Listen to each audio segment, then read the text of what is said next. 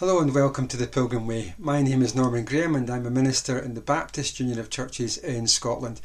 The aim of these signposts is to try and connect the text of the Bible with our everyday lives.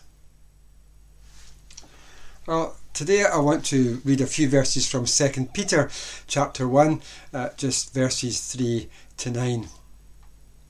His divine power has given us everything we need for a godly life through our knowledge of Him who called us by His own glory and goodness.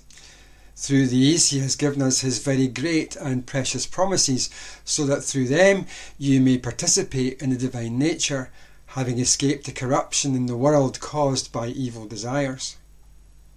For this very reason, make every effort to add to your faith goodness, and to goodness knowledge, and to knowledge self-control, and to self-control perseverance, and to perseverance godliness, and to godliness mutual affection, and to mutual affection love.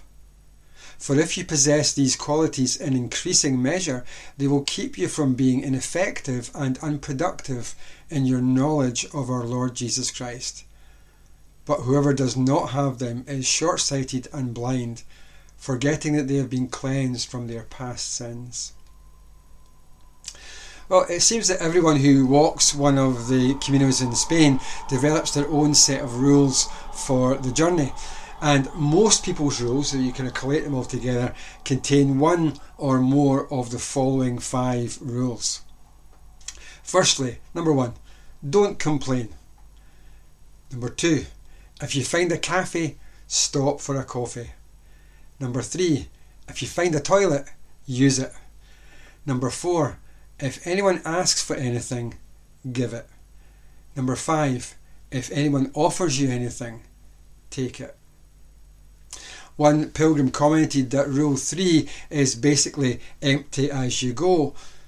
But emptying as you go means that you must also fill up as you go as well. Having enough water to drink for each stage of the Via della Plata is essential. In fact, your life could depend on it.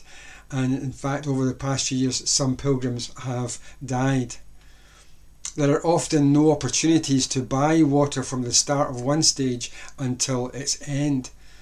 And only occasionally will you come across a fountain with drinkable water. It's always a good idea to fill up your bottle wherever you get the chance, because if you take a wrong turn, you might find yourself walking for another 3 or 4 hours more than you had planned, and your water could run out, which could be fatal. So not only do you have to empty as you go, you must also fill up as you go as well. Jesus offered the Samaritan woman the water of life, and like pilgrims on the Camino of life, we need to come to the well again and again and be filled up and refreshed again and again.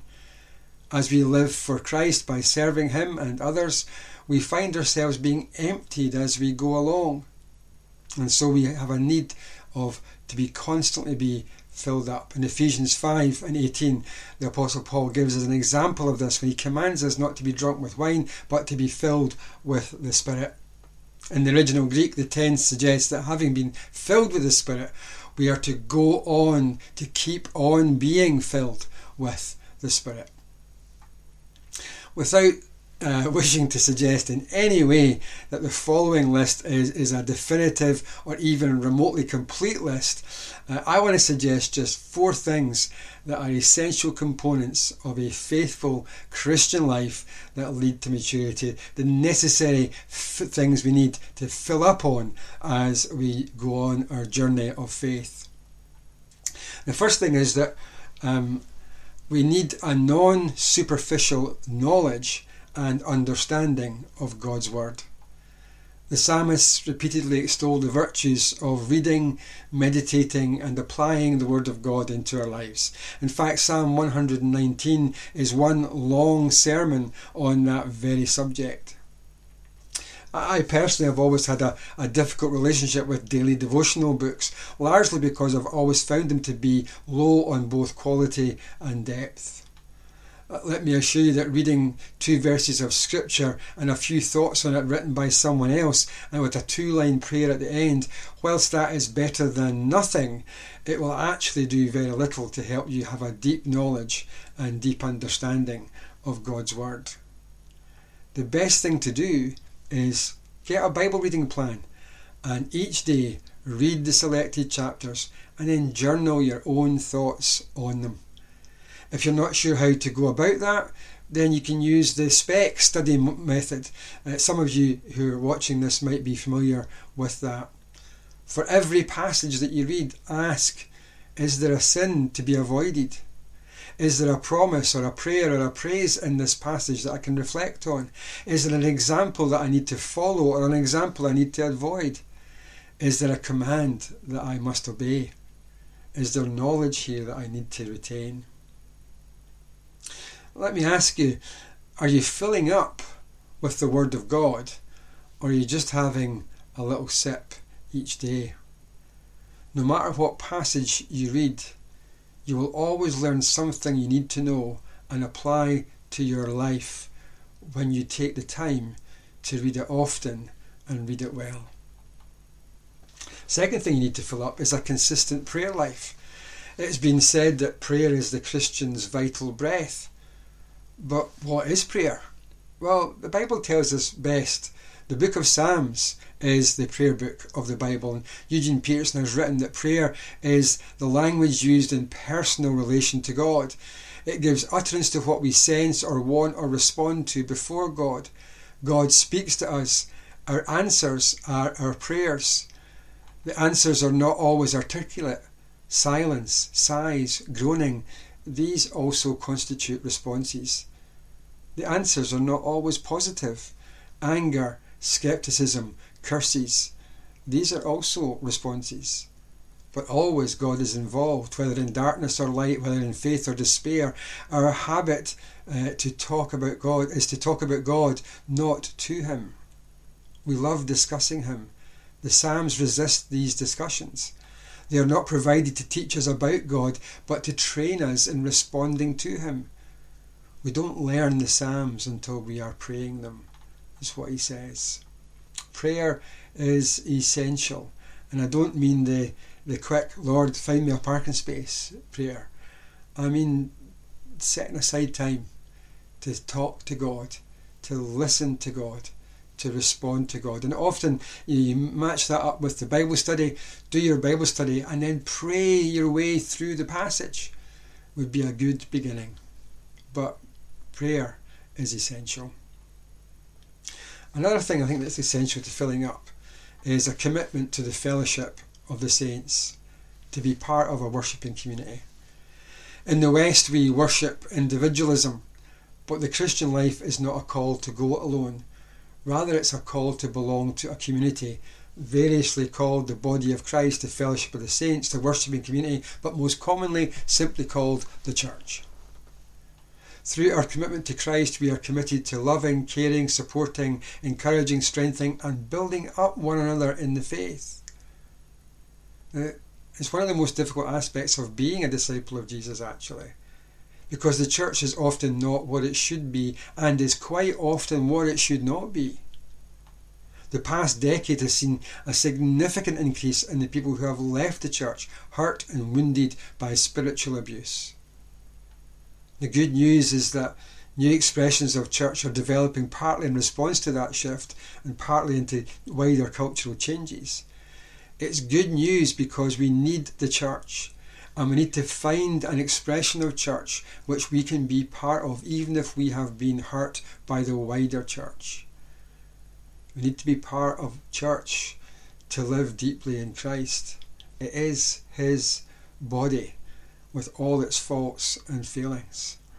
We can't really live a Christian life without being in community with other believers. So find something. Find a group of Christians with whom you can be that. You know, the technology we have is great. You're watching this on YouTube. It's great, but it's not. We should use it when we can and take all the advantages of it, but it should not be a substitute for meeting in person with other believers, sharing, caring, encouraging, equipping, praying, and studying the Word of God together, and then ministering to one another and ministering together to the world. And lastly, that kind of brings me to the last point. A life of service for Jesus, our saving King, is essential for a mature Christian life. Service is perhaps the most overlooked aspect of Christian growth. We tend to want to wait till someone has proven themselves or gotten themselves sorted out, whatever that means, before we give them opportunities to serve. But Jesus doesn't do that. He simply calls us to serve, and through that service we come to know him and depend on him more and more, and the power of the Holy Spirit to work in us and through us. Because when you start serving, you realise you're not up to the task. You don't have what it takes. But thank God Jesus does. And so you learn to trust on him, to lean on him, to lean in, as it were.